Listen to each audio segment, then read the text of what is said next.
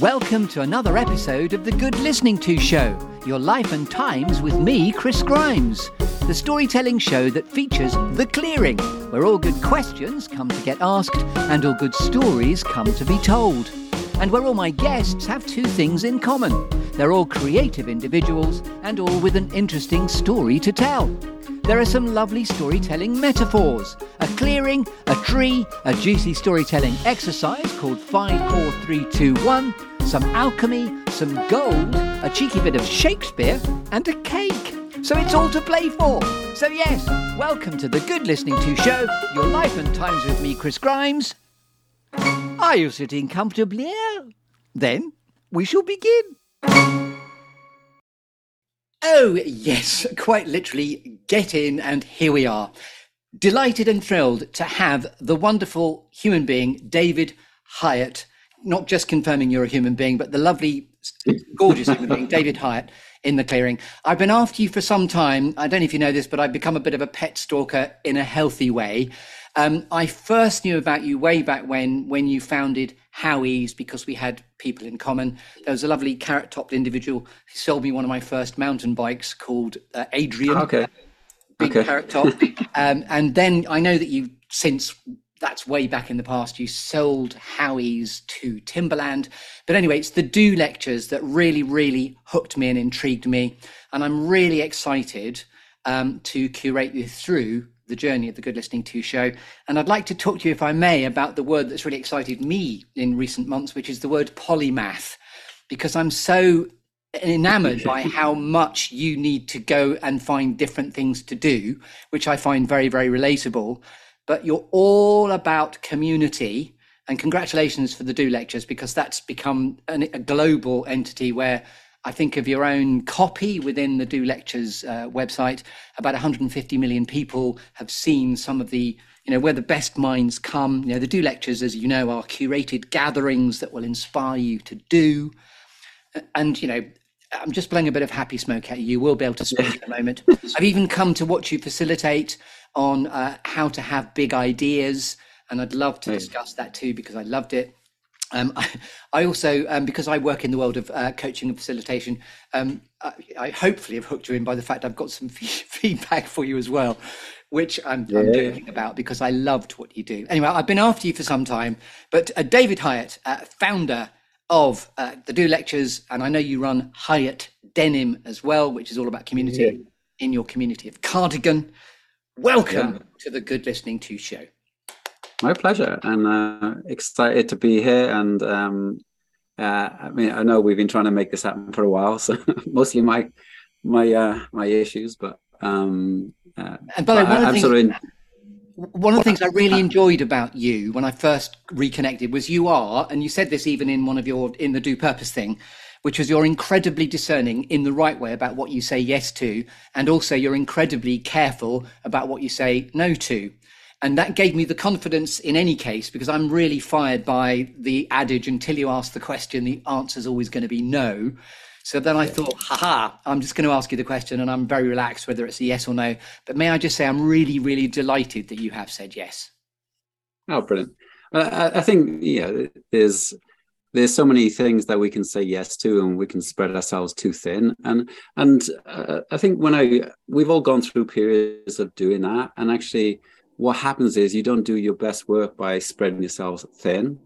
So I'm there going, well, if I can only do 3 talks, or then let's go and do the work to make them the best you can, and as busy as you can. I think there's a period in your life where you need to be as busy as you can, and then there's a point where you become good at something. You go, right, I want to be the best I can be, not the busiest I can be. And it's really just distinctions, really. And I'm particularly excited to have you now. I have been chasing you for a while, but actually it's great because you've come into the podcast at an inception point, which I'm very excited about.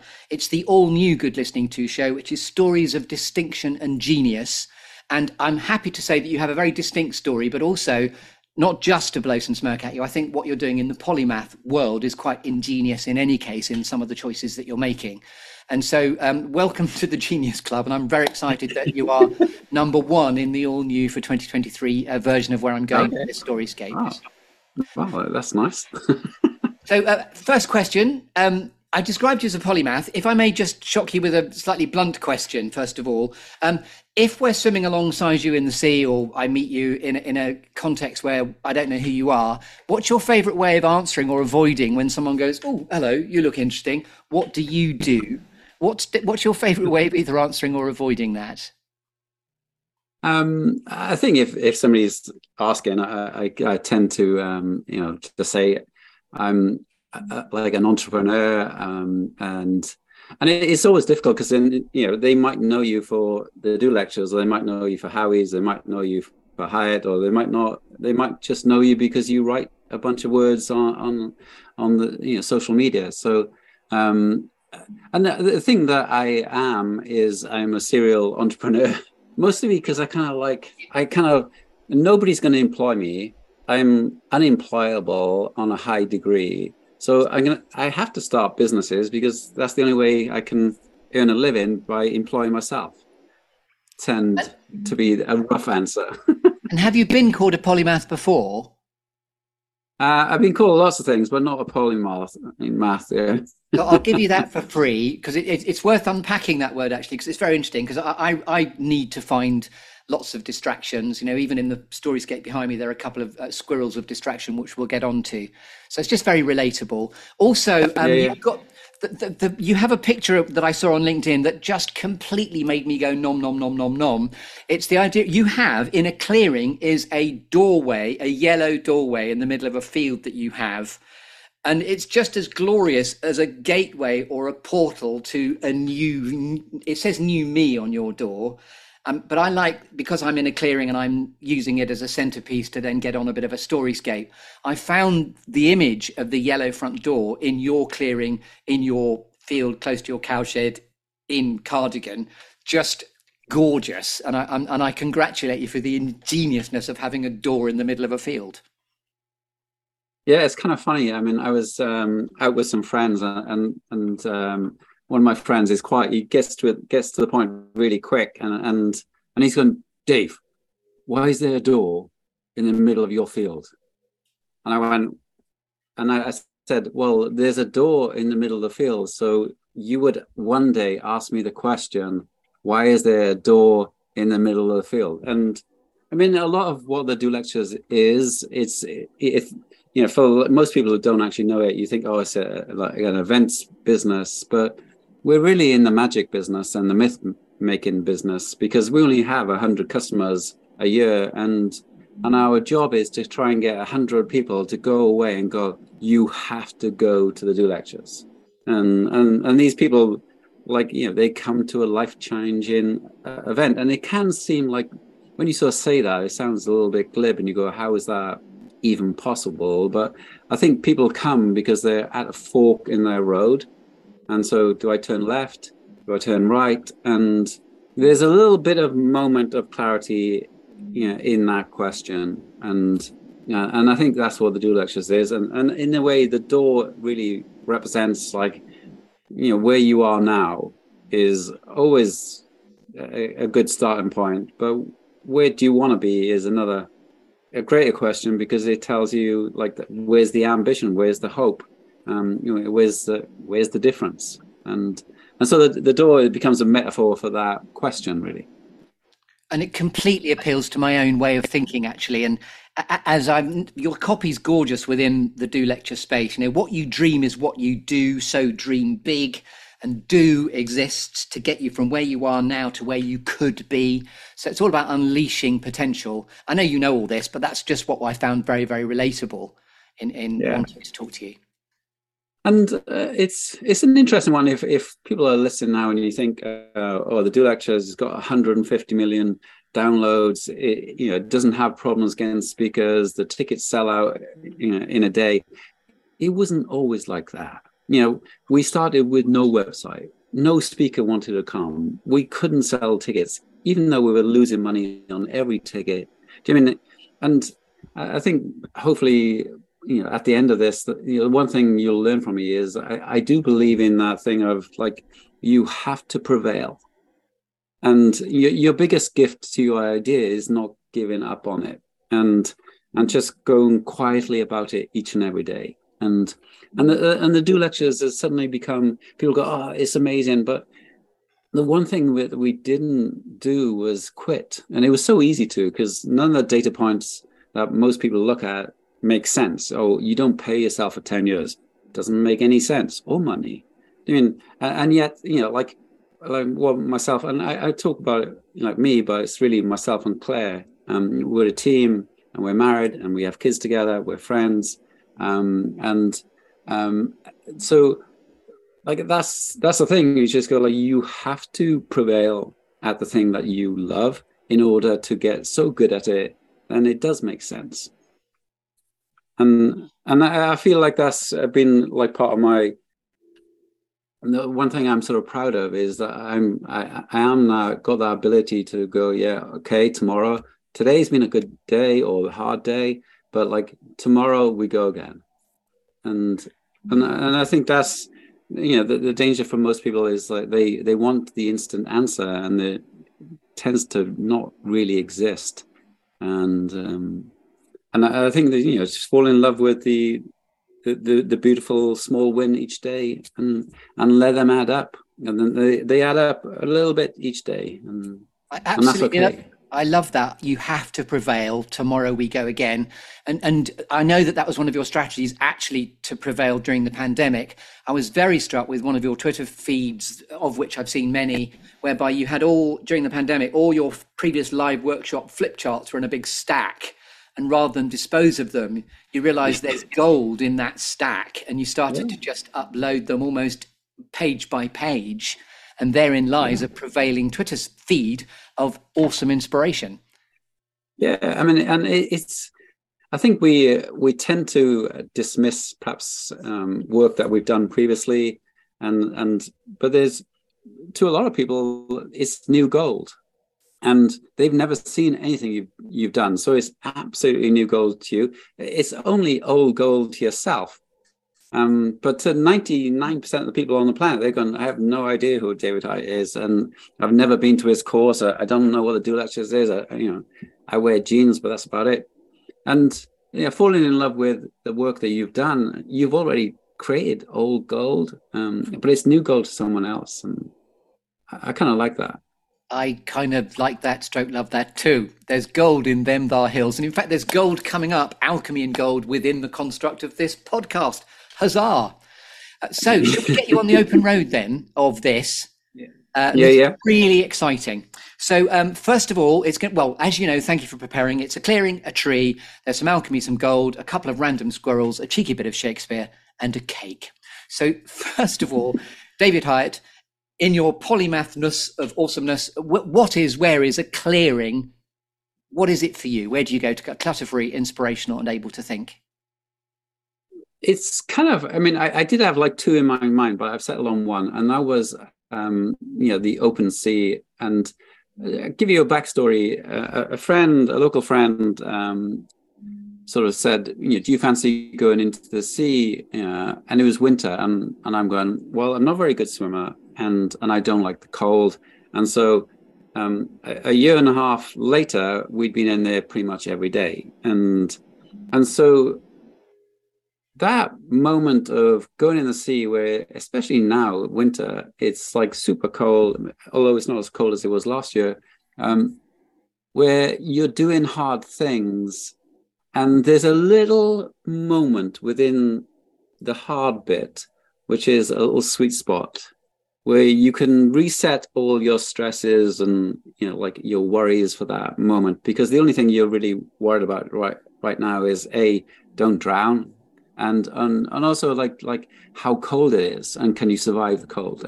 But there's a little sweet spot where you have a little moment of beautiful clarity about everything, and maybe it lasts. I don't actually know how long that lasts. Is it a minute? Is it 5 minutes? I don't really know.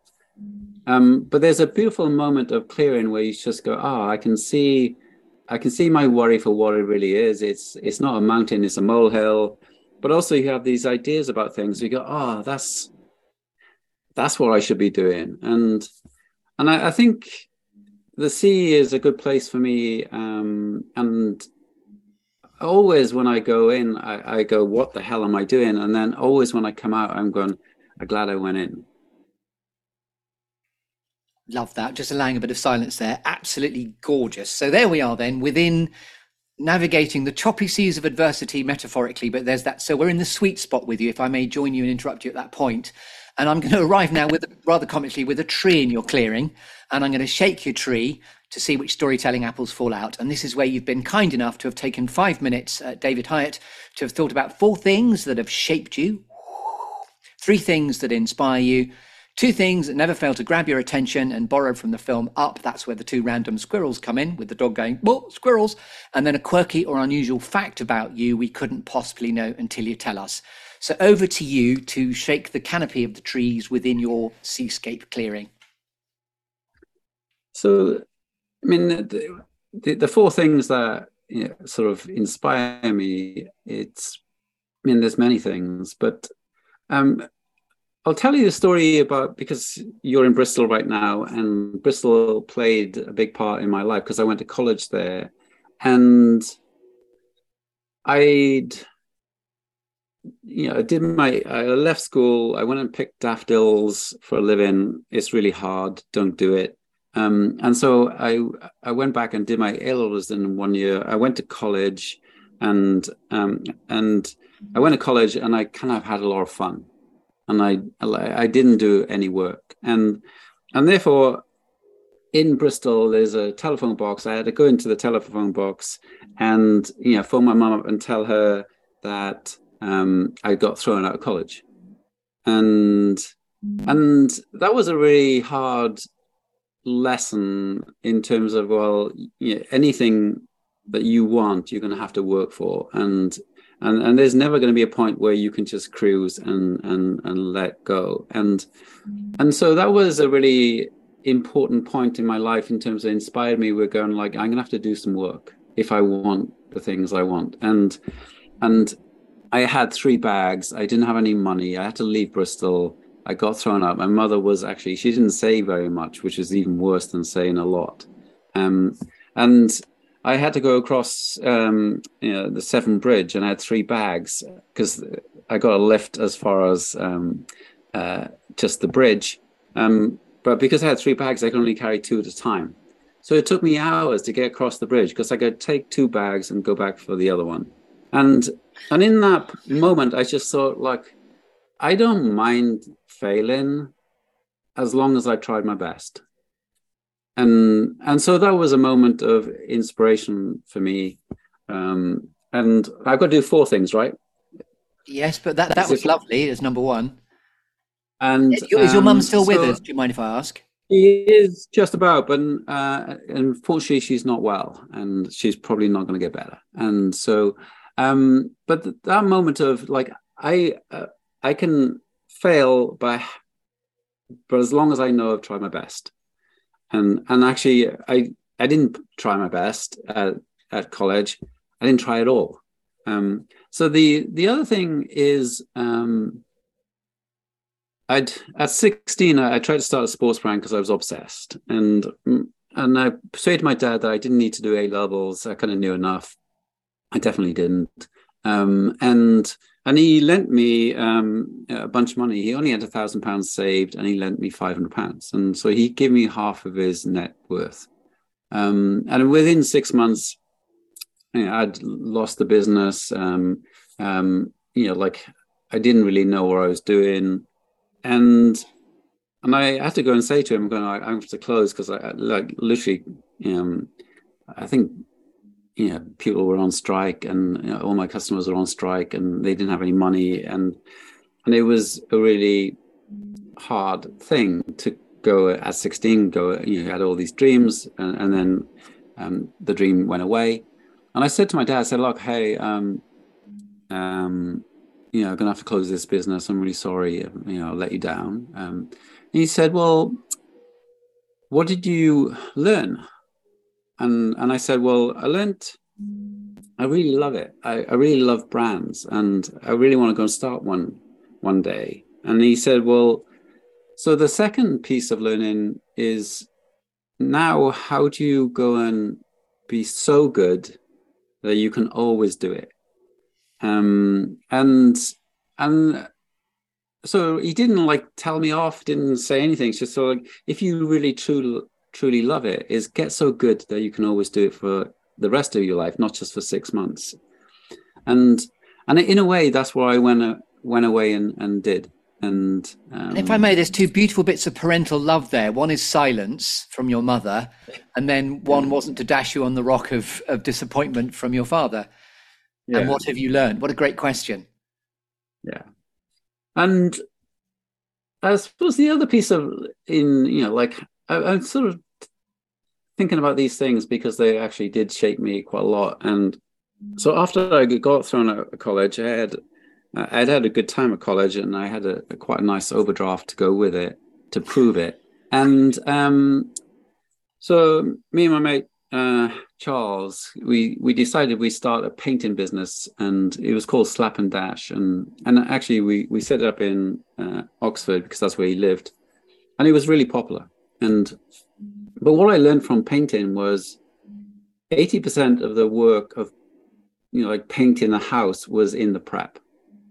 And so your preparation for the house is sanding down, clearing everything, taking all the wallpaper off. Every bit of the job was informed by how well you did the prep. And if you didn't do the prep, then the job was terrible. And it's so easy in life not to do the prep. And you suddenly go, so I learned that, from painting. And the other thing, the fourth thing was really, I'd finally, after about 150 interviews, I got a job at an advertising company called Saatchi & Saatchi. And at the time, it was like the world's most creative advertising agency. And I was 21.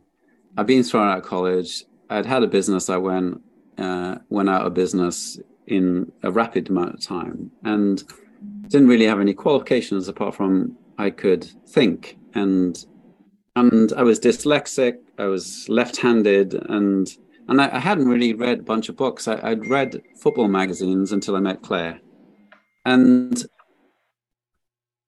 but I really did love it, and I was around smart people, and I really absolutely, the joy of learning, the joy of working with amazing people I was so incredibly lucky. I was scared as hell because I didn't really want to go back on, being unemployed for a year and a half. There's only so much beans on toast you can eat. But the thing I learned there was a guy who was CEO of Saatchi's at the time, Louis Dreyfus, came in and said, I'm going to go and buy Adidas. And I went, oh man, I already thought he was cool. He smoked, like I don't smoke, by the way, but he smoked a cigar. He wore jeans. I think he was going out with Kim Basinger at the time. I don't know if that's actually true, but like who cares if it's actually true? Because it's just like. But then he came in and said, "I'm going to go and buy Adidas," and you think, "Oh man, you are now officially the coolest role model I've got in my life." And he went and bought it. And so at Saatchi's, we pitched for it, and everybody thought we were going to get it. But actually, what no one realized at the time was, Charles and Morris had fallen out with Louis Dreyfus, and he faxed them, that they didn't win the pitch. But at that point, I'd fallen back in love with the thing that I already knew I was in love with, which was starting sports brands. And so I took a £20,000 pay cut, and I had to go and tell my best mate, who I worked with, and who was my best man at my wedding, Ajab Samurai Singh, who's a legend, and love him to bits. And but I had to go and tell my best mate that I was going to leave him, take a pay cut to go and work at an agency because they'd won the Adidas account, and that was a really hard thing. But what I learned was whenever I've not chased money. Was that Mr. Slap and Dash, by the way, is the great friend? No, that wasn't FC. That was Charles Valentine Legate Pierce, who was also a legend. So it was that was a hard thing. But I was doing it not to, go after more money. I was chasing the work. And actually, whenever I've chased the work and not the money, I've always made more money. Wow. And Yes. so I went there, and actually, Tim Delaney was a really top copywriter, but he didn't buy anything that I wrote in a year and a half. And I tried like crazy, and there was no amount of like getting anything through him. But I had all this work that I had amassed because he just wouldn't buy it. But I discovered this voice, and I went, oh, so, and it was a really hard, like year and a half of like just like your boss didn't really want you there, and I've never really had that before. Whereas Saatchi's, I was kind of really, people really liked me, and so it was like suddenly you go into this environment where you go, hey, he probably doesn't rate you as a writer. He's not going to buy anything. He really hired your mate, not you. And you go, oh, okay. But I had amassed all this work. Yes. And so I turned that work into T-shirts, and I started a company called Hieatt, which gave myself and Claire the biggest paycheck we ever had. Because we ended up selling it to Timberland. We had people like Japan's richest guy wanted to buy it. Steve Case, who started AOL wanted to buy it. We had a company called PPR, which is now called Keren, which own a portfolio of amazing brands called Gucci, Yves Saint Laurent, and Puma. And they'd made a short list of 2 brands in the world that they wanted to buy, and Howie's was one of them. Wow. So kind of knowing you as I think I might, Howie's wasn't necessarily sold to the highest bidder. Was Timberland a sort of? No, we didn't actually sell it to the highest bidder. We actually sold it to somebody who said that Wales meant more to them than anybody else. So, like Steve Case wanted to invest $25 to $30 million, but the only catch was, Claire had to go and move to California, which we'd never been to California at the time, and we didn't know how warm it was. And maybe in benefit of hindsight, we probably would have done that, but only joking. But no, we were committed to Cardigan, and we stayed committed to Cardigan. We like being part of a small community, and we're just a little tiny bit of that community, no big fish. And I also know, by the way, that obviously Hieatt Denim got going because you wanted to save a factory where 400 people were being laid off, and it was a denim factory, and Hiut Denim was born with your sense of community at its core. And Wales and and this is still work in progress. Really, part of my search is it possible to do business in another way where you're trying to serve your community rather than just milk your community, and that's always the thing. And it's harder, but it's also more worthwhile in the end. And I love that one of your venues, by the way, is called the Cowshed, and you just talk about milking your community and not milking them. It's lovely and happily ironic because you've got the Cowshed. yeah. But it is that thing of like building a community, serving your community. Every time I've ever served my community, I've won. Even though I wasn't doing it just to do that. And that's the moral really is every time I chase the work, not the money, I got the biggest paycheck I've ever done. And every time I've chased any kind of money, I haven't really chased the money. I've always chased the work. So. And your own Do publication of itself is a great series of books, but Do Purpose was one that was given to us in attending your workshop about having big ideas and how to go about doing that. So you're all about purpose and connection is what I'm hearing. Yeah, no, absolutely. I think, a business has the ability to make change, and that change can be a positive one. It can be a negative one in the wrong hands, for sure. But I think a business is a really amazing tool for change. And that's the opportunity of a business, really. And with community at its core in everything that you're doing purposefully is what I'm also hearing. Yeah, no, and every business has many communities to serve, and there's the inner community, and that's your team. There's there's your closer community, which is your town. Do you mean like there's a bigger community called, the planet? Are you a polluter, or are you trying to minimize what you're doing? So there's many communities that you're going to serve. I mean, obviously your customers want. Do you mean, but most businesses only try and serve, the founder, if they're Yes. truly on it. And I think that's like you're playing pretty small as a business owner when that's all you do. And lo and behold, when the hard times come, the big storm comes and you haven't put any roots down, and you're the tree that gets blown down. Yes.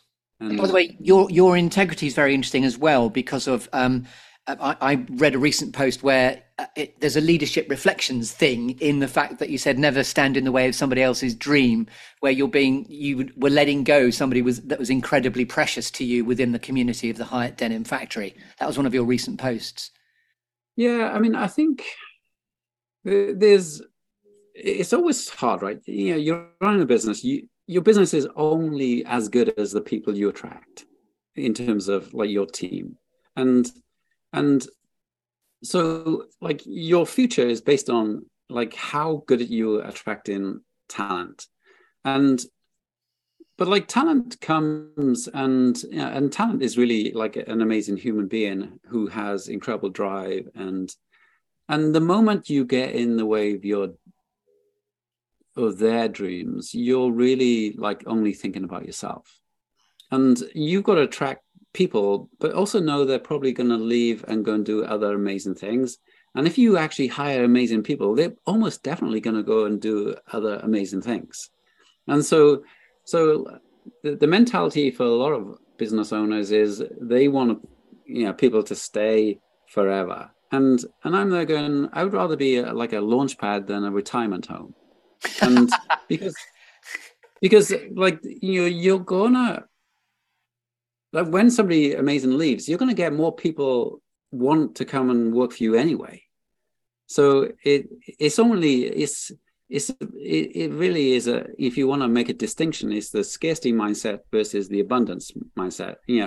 Leanne wanted to go to London. She's amazing. She's incredible. She's got beautiful energy about her. She's super talented. I mean, I sent her on, even when she was freelance, I sent her like to America on a course. And people go, why would you send her? You haven't employed her. I'm going, it doesn't really matter, because if I do employ her, it's because she wants to be employed. And lo and behold, she said, hey, I'm going to stay in Cardigan for a while. I'd like to work for you. And you go, great. But I didn't know that. So. And I don't know if you've ever written that down. I'd rather be a launch pad than a retirement home. That's fantastic. Yeah, actually.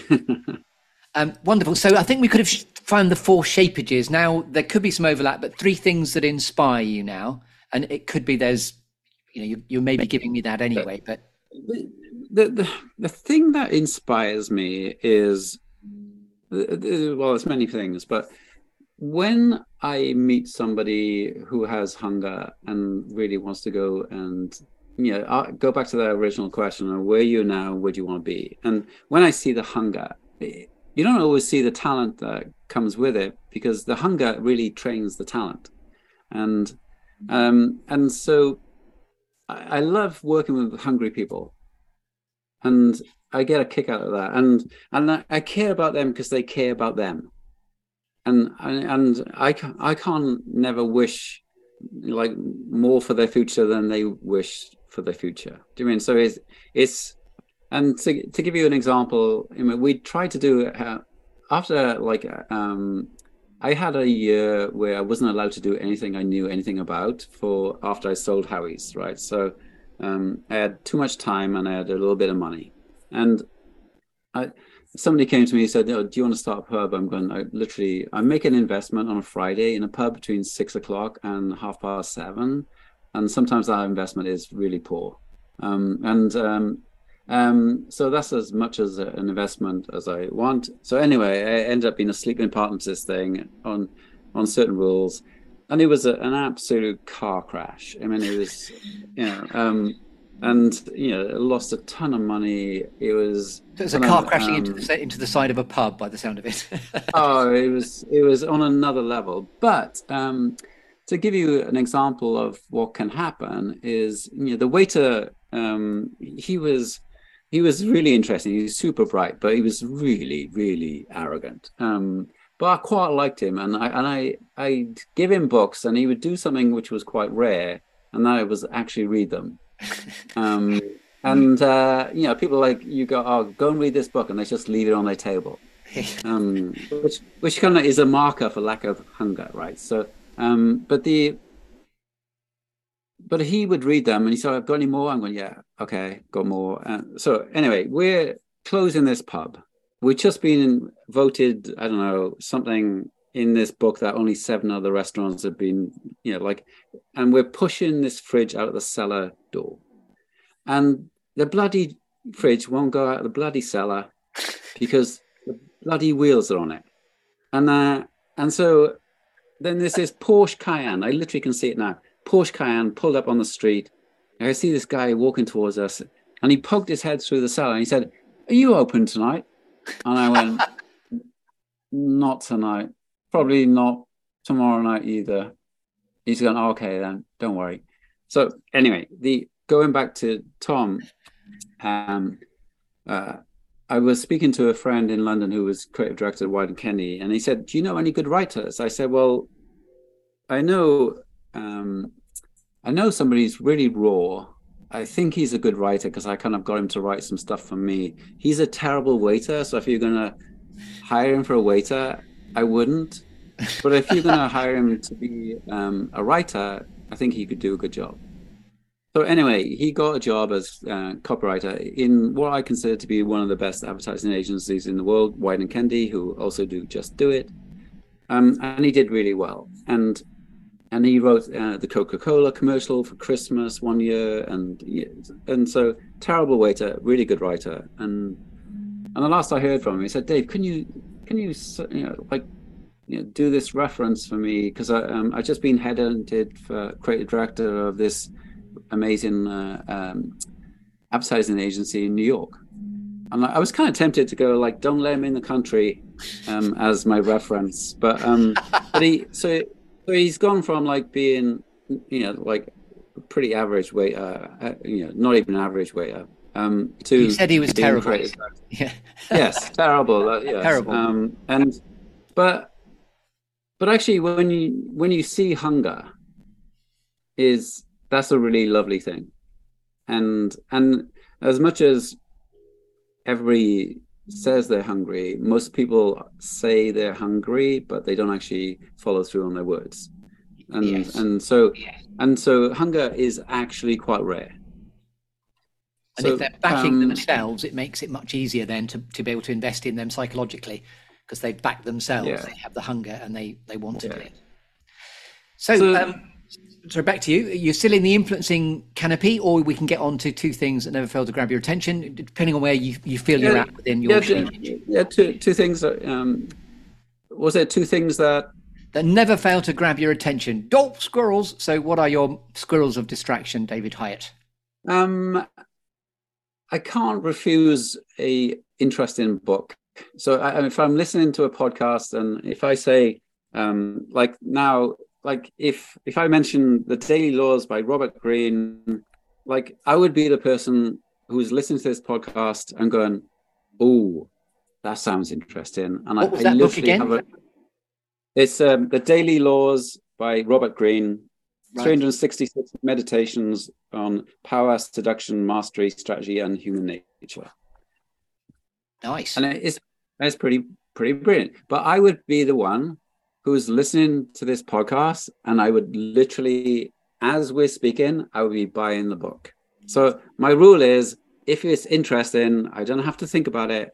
I just buy the blinking book, right? So my thing is, I love learning, and so I love buying books. I love listening to podcasts. I mean, it's a joy to be on your podcast. But I just love that thing of, like, I don't know, people sharing insights and, inspiration, whatever. It's never not been of interest to me. And the hard thing for me is to do the hard stop and to go, right, okay, enough. Let's have some, quiet time. That's the hard thing.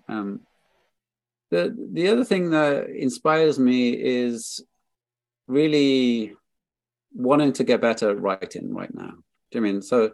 And that thing of the different levels that you are on, and and I guess this is related to learning, but it's like people say, "Oh, you're a good writer," and I go, "Well, I'd like to be on that next level, and what do I have to do to do that?" And right now is like I want to learn how to be, like to do more humorous stuff, more irreverent stuff. So I'm literally writing out a piece of writing that I love, and I'm writing it, handwriting it, and saying it out loud 100 times, and it takes 12 minutes, so that's 20 hours of.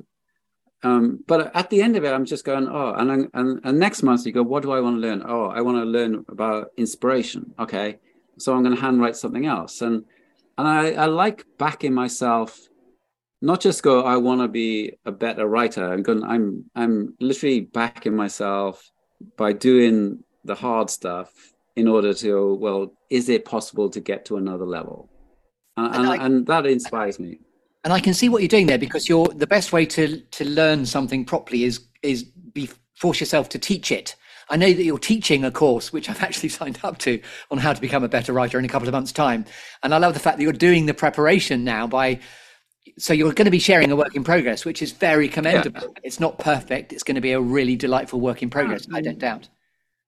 Yeah, and it's a good point. I mean, every time I've done a course, I've been on a learning journey myself. I'm literally going, God, like the person who's probably going to learn the most is me, because I'm like going, wow, what does that next level truly look like? And you can't stand in front of people unless you've done the work. Yes. I mean, yes. I think it goes right back to your painting it goes right back to your painting and decorating. It's all about the preparation before you can slap it on. All about the prep. But most people don't want to do the prep. They just, because in painting, you can get away with a job because it's only in about a year's time, or maybe a year and a half's time, that actually people will actually find out that you didn't do a good job. And it starts peeling off the walls. Yes. Yeah, and it's only in 5 years' time that they find out you did a really great job. Yes. So it's like delayed gratification of like, oh, good job, Dave. Foundations of awesomeness. Okay, we could be up to now. This is now the quirky or unusual fact about you we couldn't possibly know until you tell us. Okay, I had to think about this one, and it's kind of interesting. And so I'm like pretty shy, introvert, and so I had this moment in school where I'd entered a raffle, and it was for a Greenpeace T-shirt, so I was quite into it. And then they announced the winner in front of everyone at school, and I knew a second before he announced it that I'd won, right? And I'm like going, and I knew I'd have to get up in front of everybody and take the claps, and I just made a pact to myself. I'm never gonna go and enter a raffle again, because having all that attention on me, like, it was horrendous. And I loved the T-shirt, and I wore the T-shirt until it was rags. And the mirror story to that was a friend who I did text this morning, actually, funnily enough, because I was thinking about him. He invited me to a rugby game, Ireland and Wales, and it was a posh dinner, and he had this table, and we were having a couple of beers, and it was lovely. And he said, "I've entered everybody on the table into the raffle." And I was like, I had this really. I'd had a couple of beers, and I was then suddenly completely sober, and I'm going, "Oh, I know what's going to happen next." And lo and behold, and the winner is David Hieatt, and I'm going, and then there's TV cameras there. There's the Welsh rugby player. Next level raffle. I like that. Yeah, and I'm literally just going, oh. So that was the one fact that I don't enter raffles. I'm actually really shy. I don't like attention. and The fact so you've won the two raffles means I'd just like to pull alongside you and enter a raffle with you. The comedy route of three. Great, quirky, unusual fact. So now we've shaken your tree, awesome shakeage. Now we're going to move away from the tree, but staying in the clearing, which is in your cold seascape of wonderment. And now we're going to talk about alchemy and gold. When you're at purpose and in flow, what are you absolutely happiest doing, David Hieatt, in what you're here to reveal to the world? So I've got a discipline of trying to do 3 hours of work each day, and that's enough. And what I'm doing at that point is I'm in the shed. I've set my timer, and I do it in hour chunks because then I can have a coffee or go to the toilet. But and it's 59 minutes, 59 seconds, and I work without without anything.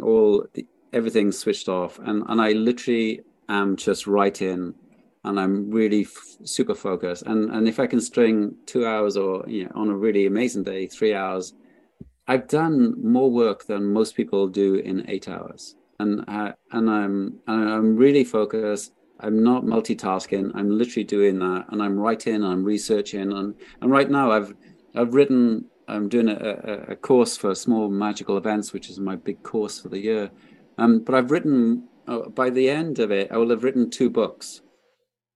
But I'm doing it in chunks of 2 to 3 hours a day. And so I'm in the shed. It's probably raining, and I'm super focused, and I've had a black coffee, and all is good. Lovely answer. And now I'm going to award you with a cake, rather than just splatching it in your face. First of all, do you like cake, Mr. David Hieatt? I do, and especially with a cup of tea. Oh, not the black coffee, a cup of tea. Is the tea black as well, can we ask? Are you doing milk at the moment? No, I do white tea, but cake needs kind of tea as opposed to coffee, I think. And it's your cake, so what cake are we going for? It's a metaphorical cake, so I may deliver it someday in person, but... Yeah, I mean, I like my mum's like Christmas cake, sort of like it's full of fruit, and I mean it's very much a meal. I mean, it's got a lot of energy in there. But my last guest was Christopher Biggins, and he likes Christmas cake with marzipan. So do you have marzipan? Yeah, marzipan. I actually don't. I'm not opposed to marzipan. I don't always love it, but I just think now and again I kind of enjoy it. So, but yeah, a beautiful Christmas cake is fantastic. So splendiferous. And now the multi-layered cakeness is: what's your favourite inspirational quote that has always given you succor and pulled you towards your future? Is question number 1 of the cake. This is where you're putting a cherry on the cake.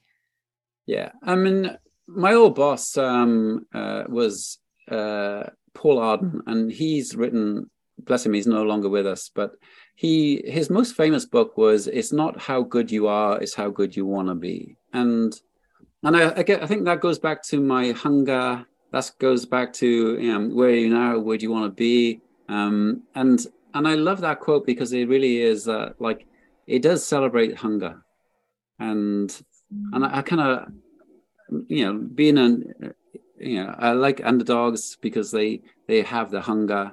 And so yeah, Paul Arden, and I recommend his book as well. It's an amazing book. It's not how good you are, it's how good you want to be. Lovely. And what's the best piece of advice you've ever been given?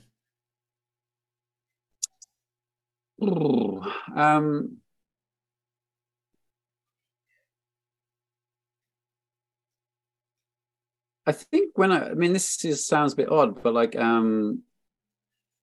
when I was painting, I was really, I'd been strong out of college. I'd had a business that didn't last, and I was having a cup of tea with the lady that we were working for, painting her house, and she asked me, like, what is it you want to do? I said, well, I actually want to try and get into advertising. I want to be a writer, but I'm not sure if I can. And she said, well, why didn't you try? And I think, and I just went, yeah. And I think that thing, I've learned that the importance of, like, if there's so many things that I could say that, like there's other people who went to a better college or read more books, or, like not dyslexic. but I do love the thing in the world where, the person who tries super hard can actually make it. Resonates so well with, what you dream is what you do, so dream big, which resonates with that lovely thing about, the difference in life between what you want and what you get is what you do. So I love that energy of trying. Fantastic. Yeah, definitely. What notes, help, or advice might you proffer to a younger version of David Hieatt?